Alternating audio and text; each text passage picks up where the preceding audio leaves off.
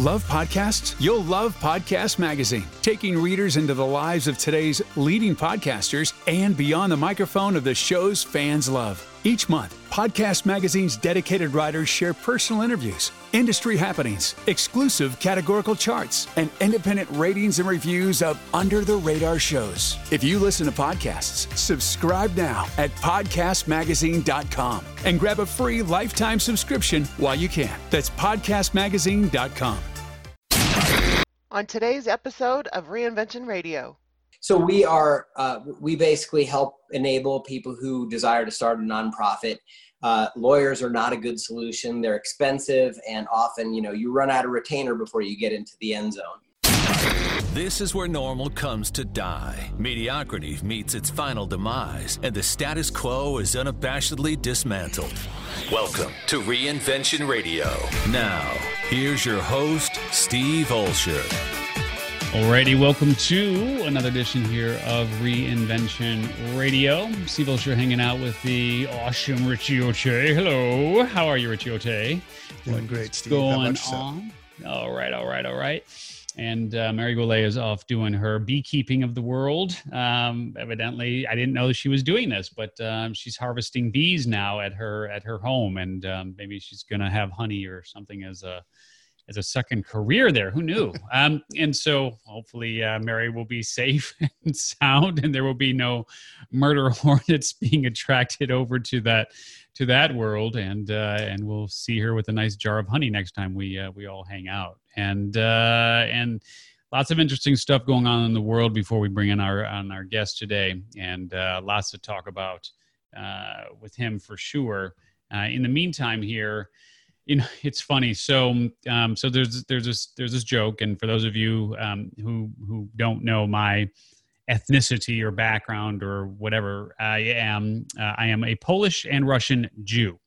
So I consider that, I don't consider Jewish to be an ethnicity. There are people who do, but I am Polish and Russian. But my religion, I was raised Jewish, and so there's an old joke about a group of Jewish women who go out for dinner, and they're going out for dinner, and the waiter comes over, and just there's a whole bunch of questions about what's in this meal and what's in that meal, and I need this on my plate, and I can't have this on my plate, and if this is touching this, I won't eat it. If this is here, I'll send it back. I want to do this, I want to do that, this, that, and the other.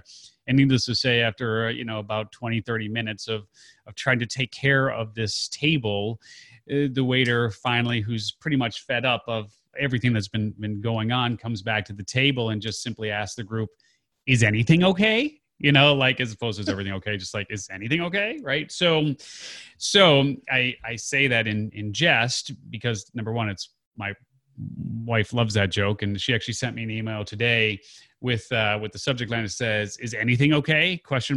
Because the email that she sent to me was about how there was an earthquake that just hit in LA and felt a little bit in San Diego, which is where we are. But basically the note was like, you should have a month's worth of food and water available to you at your home. So make sure you have a supply of a month's worth of food and water at your home. And it's just like, good Lord, and honestly, it would not surprise me in the least if the big one that we've been, quote unquote, waiting for in Southern California took place in 2020. That would make sense to me. Is anything okay, Rich? We're going to have a hell of a hindsight this year, huh? Oh my God. And in the meantime, you're starting to see the stock market just absolutely rally and reaching all-time highs. And it's just like we clearly are living in parallel universes. Like what I believe we're seeing more so than anything else, and part of why it's been difficult for me to really talk about what's been going on here over the last week is because I am actually more convinced that what we're looking at here is a class war. Yes, there are issues clearly as far as race relations are concerned. But when you come right down to it, when you look at the Black and the Hispanic communities and how those communities were impacted by COVID in a disproportionate manner to how white communities and even Asian communities were impacted by COVID, you sit there and you kind of scratch your head and you go, well, that's really unfair. So not only were they getting sick at a higher percentage of the population, they were dying at a higher percentage of the average population. And when you look at where the majority of the job losses come from, and I don't know, I haven't seen the recent number yet, but I thought it was around 30 million. I mean, it's an astronomical number. And Christian, feel free to come on when you're ready. But it's an astronomical number. And it's certainly over 20 million. I thought it was closer to 30, whatever it might be. Doesn't matter. The bottom line is, if you look at where those job losses really hit, those job losses predominantly hit in the lower income communities, right? It was over 40% were families making less than $40,000 a year. Yeah, which is poverty line for the most part, right? I mean, it's just, no matter how you slice, it's darn near the poverty line. And so now you have the COVID, and you have all the crap that's going on there in terms of people getting sick and people dying from this disease and the pandemic. You have the communities where they're being really hard hit, being impacted on a monetary level as well, in terms of job loss, in terms of keeping lights on, food on the table, et cetera, et cetera. And it's like you have this tinderbox and you put a match to it and things ignite. And when you look at where a lot of the destruction took place, like Fairfax Avenue in Los Angeles is a perfect example. So are you familiar with Fairfax in LA, Richie, or Christian? We'll bring you on here in a minute. Are you guys familiar with Fairfax? Yes. The Fairfax district? No, I'm not. Okay. So the Fairfax district in LA is kind of, I mean, it doesn't look like anything glamorous, right? It doesn't look like Rodeo Drive. It doesn't look like Santa Monica. It just doesn't look very glamorous. But the stores that are there in this Fairfax district are a lot of these sneaker type stores where you have these sneakerheads who are paying $1,000 for a pair of shoes. Supreme, as an example, their store in LA is in the Fairfax district, and so on. And for those of you not familiar with Supreme, what Supreme does is they basically put their red and white rectangular logo on things and they sell them for astronomical prices. Like a Supreme hammer would be like $500. A Supreme t-shirt would be like $350. A Supreme chainsaw would be like $1,500. Like, just insane, just because it has. Where my son will spend his Chipotle paycheck on one of their items. Exactly. And so when you saw a lot of the looting and a lot of the stuff that went on in LA, much of it was centered in that district. Now, there was obviously damage to other places and so on, but it's just really interesting to me that stretch got hammered as hard as it did, because you create this environment where a lot of the influencers who say, hey, this is what you should do, this is how you should live, this is what you should have, etc. A lot of those people grew up without any money, right? And then they, became rap stars, they became ball players, they became this, that, and the other. And suddenly they had a lot of money, and they would then go out and they would buy some of these Gucci type, Louis Vuitton type brand name things. And today, Gucci and Louis Vuitton is pretty much passé for the younger generation. It's more like Supreme and whatnot, and Golf and so on. Those are the brands for the millennials and for younger kids, in terms of, like, that's the status symbol of choice, right? And when you look at what happened in so many of the cities, like in Chicago, they hammered State Street and Water Tower and Neiman Marcus, and like a lot of those places where the have-nots can't shop, They can't afford anything there. And so you have like this perfect storm of the sickness, of job loss, of anger and frustration, and you see what happens.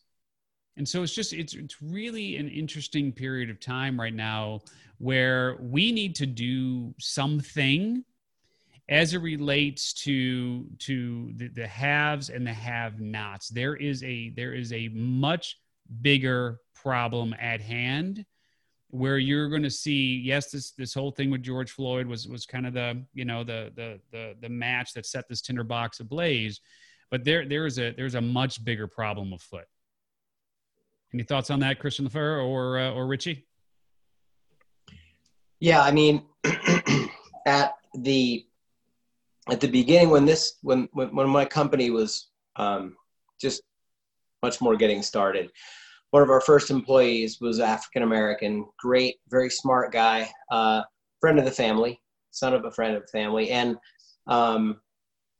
pretty much grew up in suburban Colorado and had what I would relate to as sort of the default values of suburban America, and race didn't seem like a thing, but I've noticed in conversations with him and with some things that he's been sharing, there was some suppressed frustration and experiences that he didn't really share because he wanted to be not about that, right? He just wanted to be like everyone else, and in many ways, of course, is.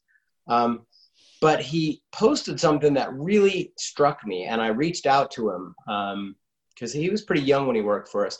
He would say things, he said things in this post like when he did badly on a test in school, the teacher would, just laugh it off with maybe the white kids because they're like, oh, I stayed up late too late watching video games.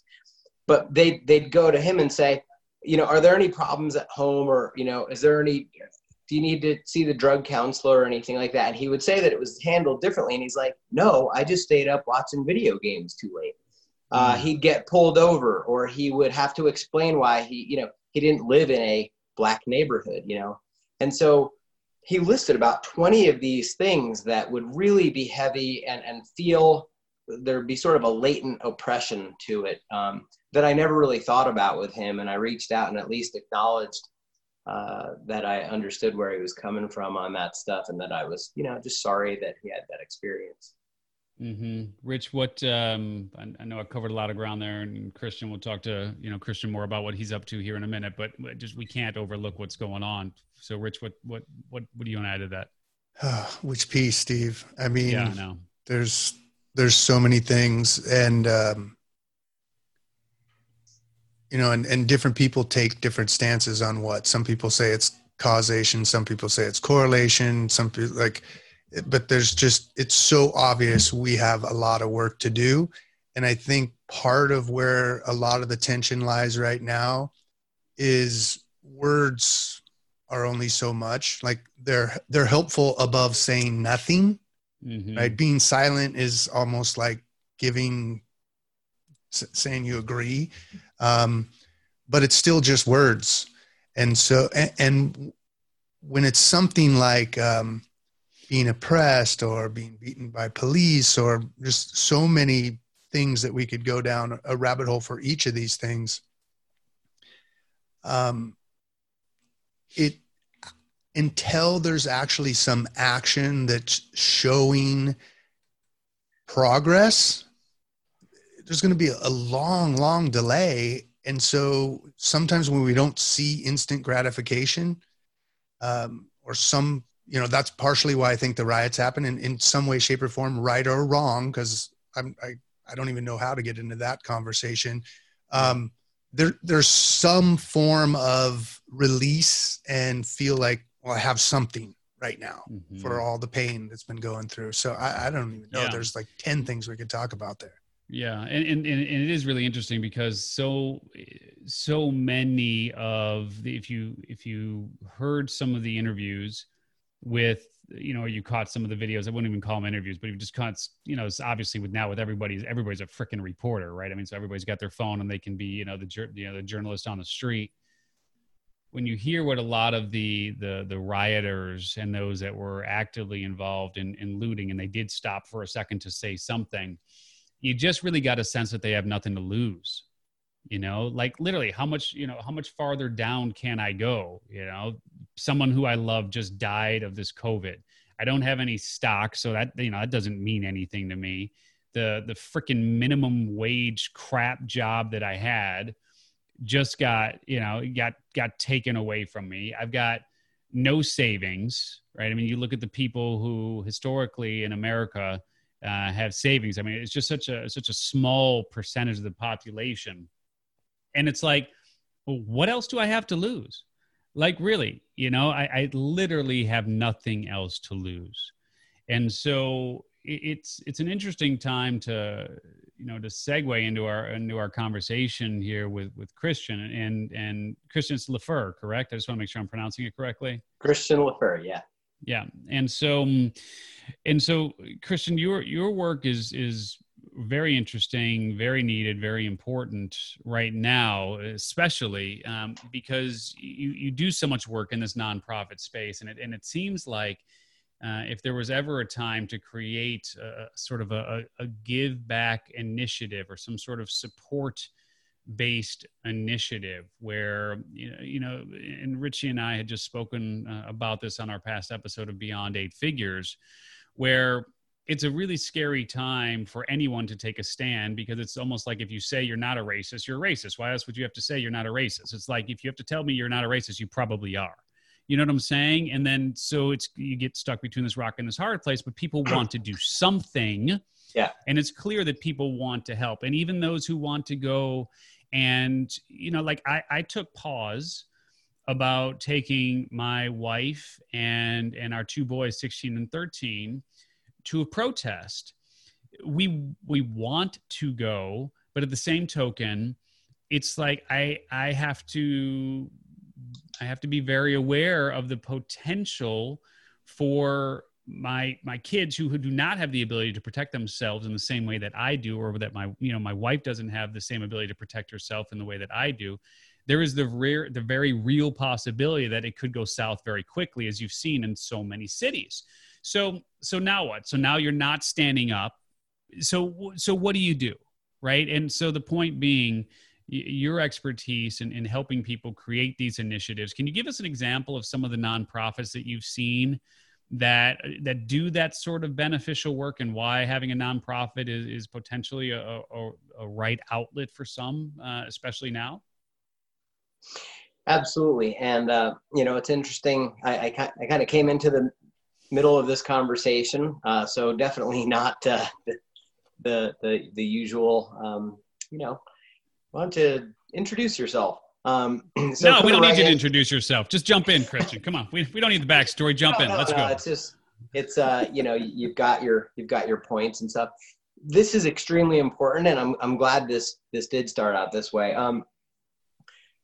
For whatever reason, and I've always taken it as an extremely positive thing, we've had a significant number of African American customers and minority customers, and I think that is a good thing. And the reason is, you sitting where you are and me sitting where I am, regardless of coming from, lower middle class or whatever, we can't solve the problems. And government, I mean, we've been fighting poverty and spent how much money, cutting checks, and affirmative action clearly had issues.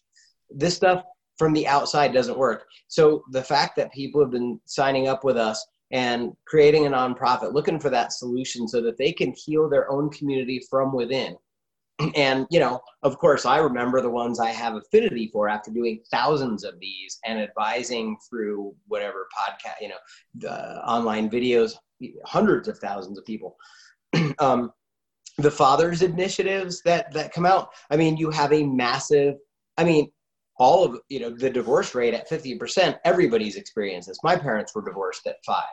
But when you have an entire population, where the vast majority of fathers are not in the home, and I see people coming in saying, I am a coach, I have a family, I'm an African American man who wants to contribute positively to my community. We've done, dozens of fathers organizations. we have had a huge influx prior to the times we're in right now, prior to this George Floyd situation, with African-American women sharing our posts and some of our, sort of nonprofit enablement, I like to call them, tools. Huge influx of leads from, in that demographic. And of course, we cut across, we get corporate sponsored or exited entrepreneurs, very successful people who have a lot of money, all the way to the wrestling coach in Mississippi raising money for mats and limited PTAs, little leagues. But what interests me the most, I think, are the ones that are out to build a social network and a social fabric in a place that desperately needs it. And whether that's Appalachia or, New Orleans and a lot of the South, there are organizations we've been starting lately to help people whose family members are incarcerated. That is a huge issue in the African-American community. And the fatherlessness is also a huge issue. And so I get really excited, and we're having the internal conversation in the company right now. What can we do that would uniquely help, these people who are starting those types of organizations to be successful? So that's kind of where we're at right now. Yeah. Rich, let me give you an opportunity here, because you know how I am with the mic. So let me give you an opportunity to jump in here with Christian and Instant Nonprofits. Yeah, I actually, because we didn't get to do this traditional introduction, and I do think it was good the way it got started anyway, I would like to know just a little bit more about just Instant Nonprofits and what exactly are the tools that you help people with, because there's probably a lot of people sitting there right now thinking, I want to do something, and this might be a perfect opportunity to do something like you're working with. So what are the tools, and can you tell us a little bit more about it? Yeah, absolutely. So we basically help enable people who desire to start a nonprofit. Lawyers are not a good solution. They're expensive, and often, you run out of retainer before you get into the end zone. And so someone can start with our service and go from idea to IRS approved, tax exempt 501c3 nonprofit in under an hour of work for them. And this is well known to be a really difficult process for a third of the cost of an attorney, if that, and never talk to a government agent or a bureaucrat, right? It's a done for you service so that they can focus on the one thing that they should be focused on. And that is the mission that only they can see. And they have their unique experience and perspective to solve a problem in their community. Almost all of our nonprofits, like most businesses, they come from deep somewhere in somebody's heart, where they ran into a problem they were unable to solve alone, whether it was as a child or as an adult. They see a problem and they go, somebody's got to do something about this. And in fact, that's how I started this company is, I won't tell the whole story about my sister, but my sister is developmentally disabled. And I had experience, little did I know as a kid, right? Special Olympics is a nonprofit. And so I, fast forward and I did my first 501c3 application with some friends for a project. And I just became disgusted and morally outraged at how difficult it is to do good compared to like starting a used car lot. Mm-hmm. And people, so that's our service in a nutshell. And then of course, we are selling something that enables people to get the entity, but that isn't really what's going to help them be successful. So we've moved more and more into giving them tools to know how to run a board meeting in 30 minutes or less instead of 3 hours, or fundraise, or set up all the wonderful free tools there are with Google Docs and all that kind of stuff for a backbone, a website, etc. Mm-hmm. So we have a free resource that I'll roll out later in this podcast or whenever I'm asked about where people can go and learn about all of those things that they can do from A to Z to build out their nonprofit and really stay focused on that mission by sort of hacking some of these processes and getting what needs to be done. Yeah. So what in your mind makes for a good nonprofit? Like what are if there are specific goals or defined initiative or I'm trying to understand like how, because you've seen enough of these to know like what some of the pitfalls are and what makes sense in terms of it being a nonprofit and what doesn't make sense for a nonprofit. So can you give us, hopefully, can you give us an understanding of what ideally makes for a great nonprofit and it's worth investing whatever, one has to invest to create that nonprofit? Absolutely. So there are the activities that a nonprofit is designed to do uniquely. And then there are the incentives for starting a nonprofit. What are the unique advantages that a nonprofit has? And so I'll just cover those two things real quickly, sort of in a bulleted fashion. You can ask me whatever you want to follow on.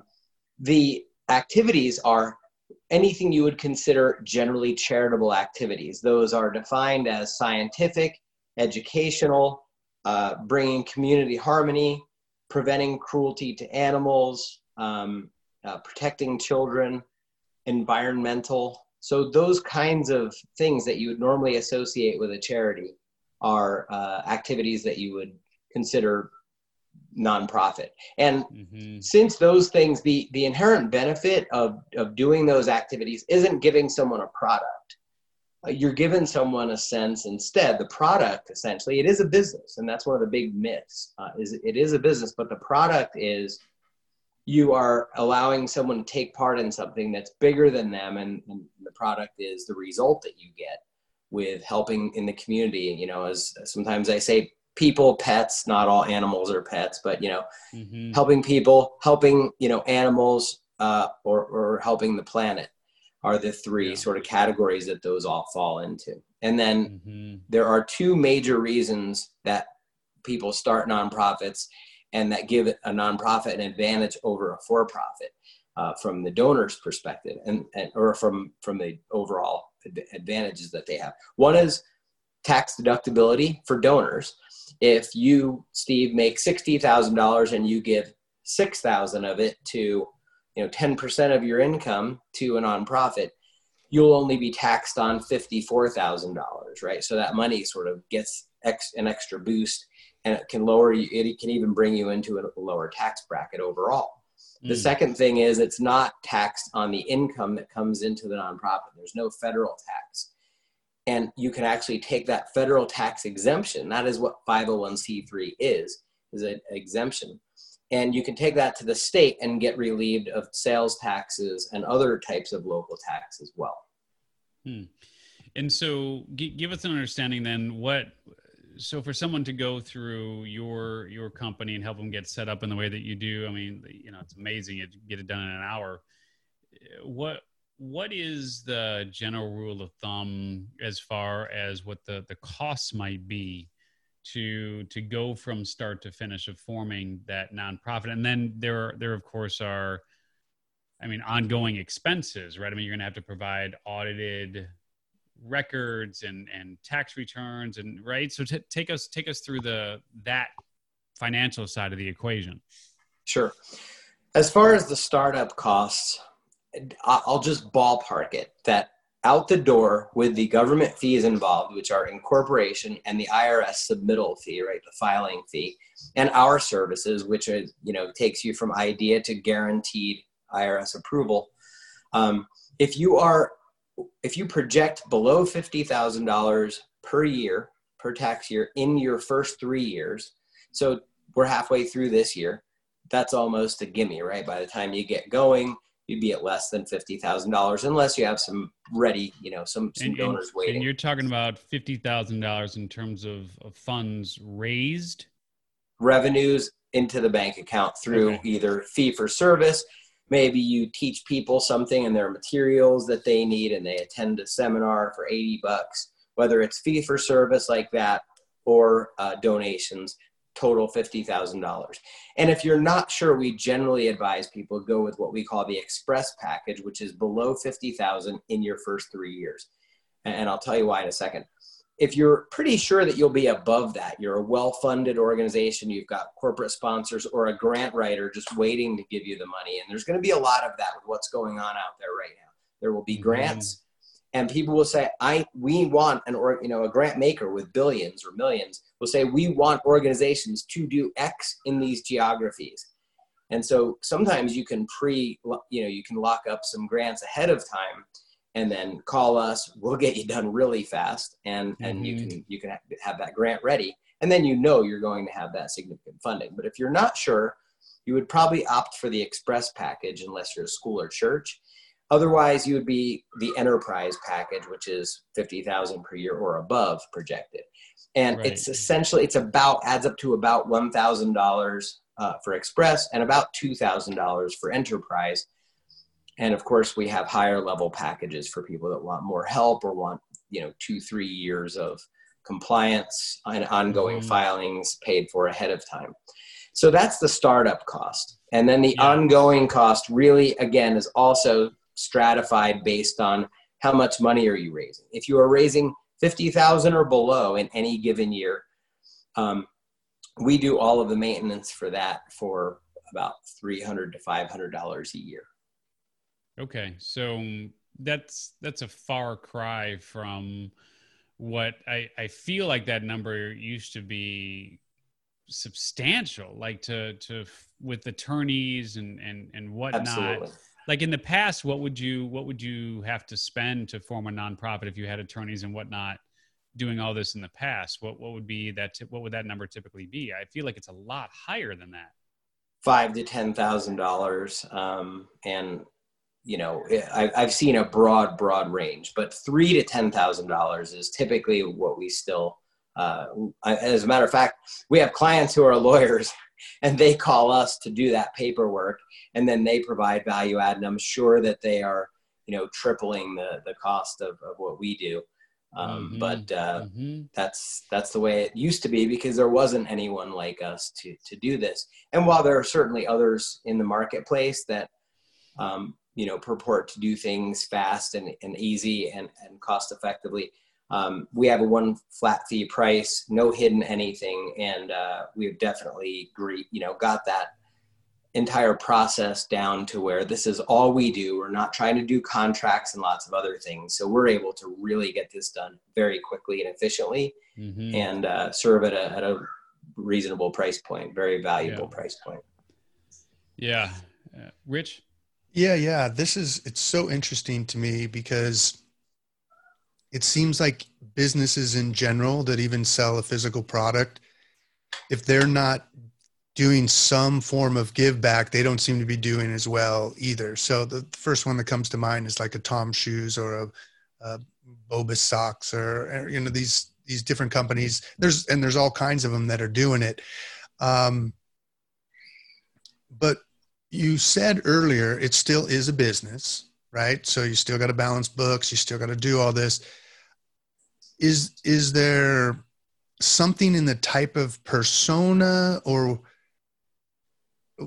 what would get someone to do the nonprofit over doing a traditional business, other than the obvious tax advantages and other things like that? Because I'm sure there's a lot of hoops that you got to jump through.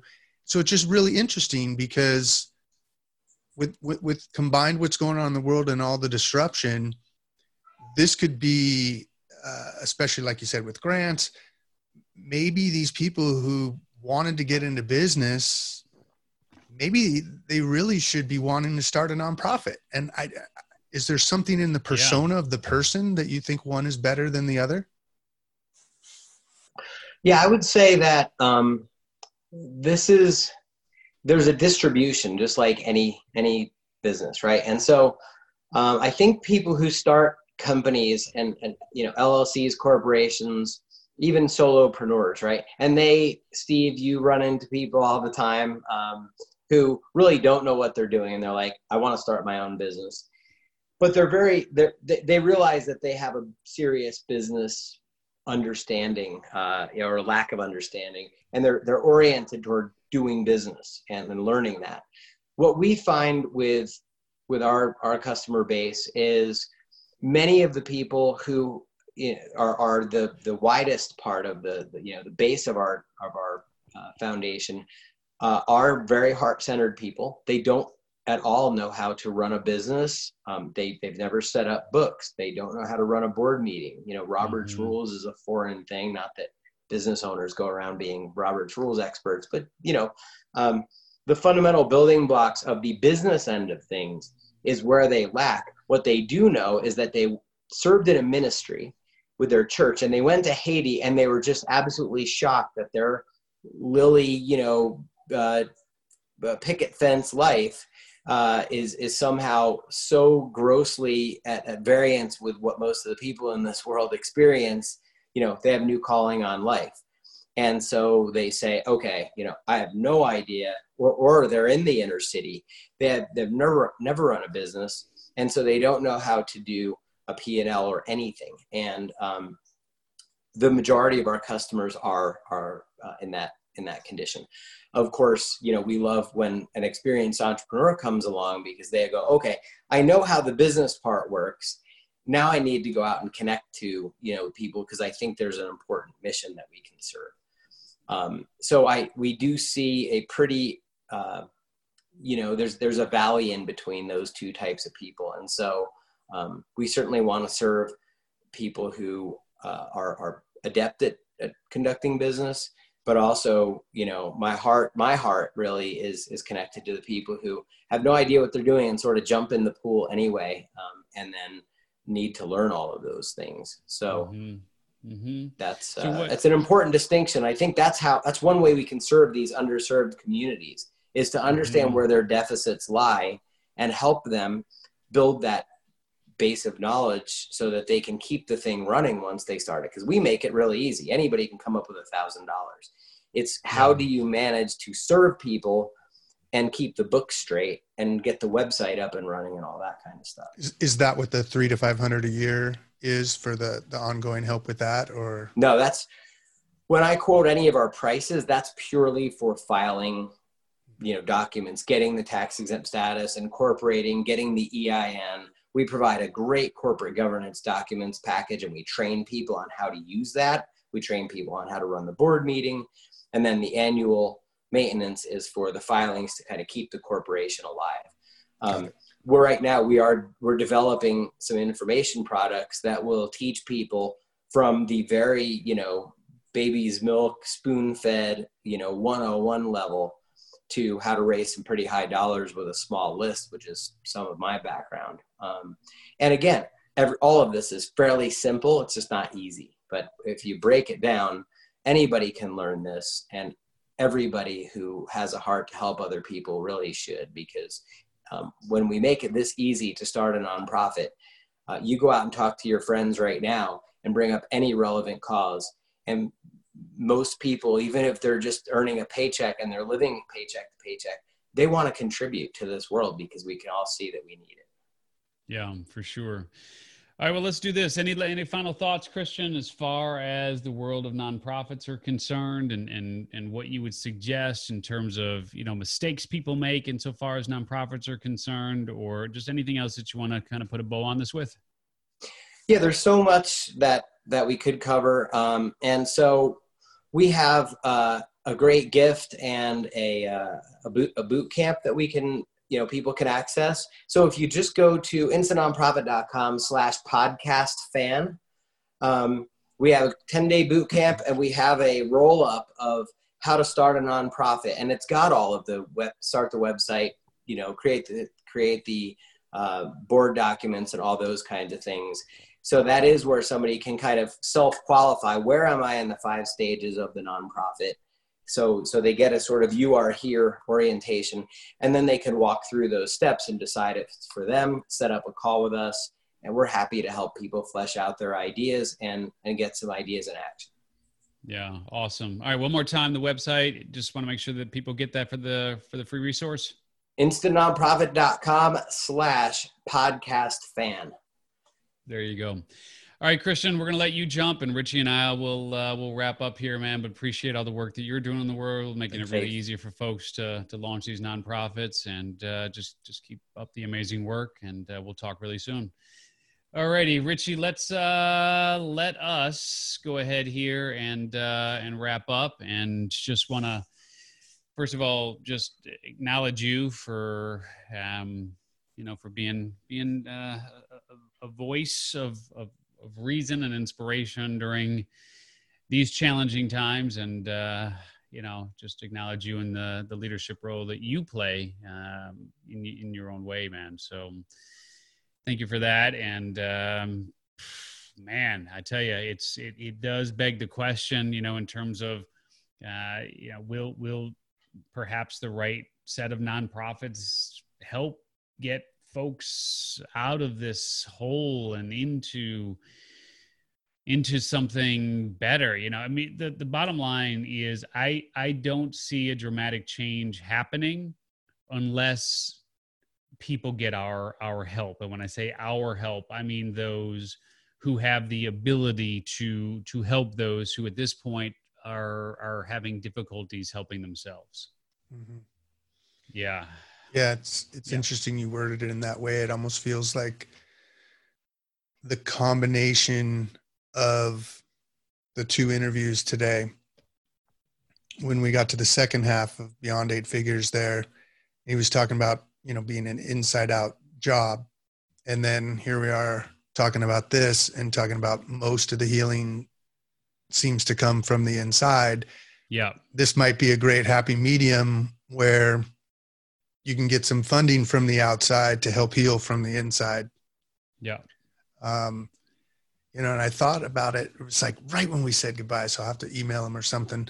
But I thought about, just in that phrase, nonprofit, I wonder sometimes, and I know we interviewed someone, I don't know what, we interviewed someone a while back. It was like for benefit. For benefit. Yeah. Because I wonder how many people that would love to do something think that, do I have to be independently wealthy before I start a nonprofit, right? Like, can they still make a living, right? Can someone, now we know at the big levels, there's obviously some people running nonprofits that are making lots of money. Yeah. But just someone who really wants to help heal a community, can they still make a living in there and juggle in that, right? There's an ongoing conversation. It had been way too long and I didn't think about it until after, but yeah, it's something that, because if someone could still pay their bills and do well while still doing good, like that's fantastic. I mean, come on, we can look at a lot of the nonprofit corporations, and it's been an oxymoron for a long time, where there are those, and frankly, a lot of those nonprofits have gotten a ton of backlash because you have these CEOs of nonprofits, and I'm using air quotes here, and you're listening to the podcast, you can't see the quotes. If you're on video, you can see the quotes, nonprofit with air quotes. You see these CEOs and board members and whatnot. I mean, you got people making 7 figures plus running these nonprofits. Some of them doing, I'm not going to name names here, but you've seen it historically where it's like, wait a minute, this is a nonprofit. Why are you getting paid? Those sort of numbers. And the truth is, to run an effective nonprofit, it takes a pretty meaningful skill set, especially a nonprofit like a Doctors Without Borders or, an American Red Cross or, whatever it might be, where you have thousands upon thousands upon thousands of people across the globe fulfilling the promise of that organization. You have to have talented people running that nonprofit, right? So oftentimes you see people being compensated at levels that are commensurate with what you see in the for-profit world. And so, there's kind of the old joke of, it's called a nonprofit because at the end of the year, we don't want to show any profit.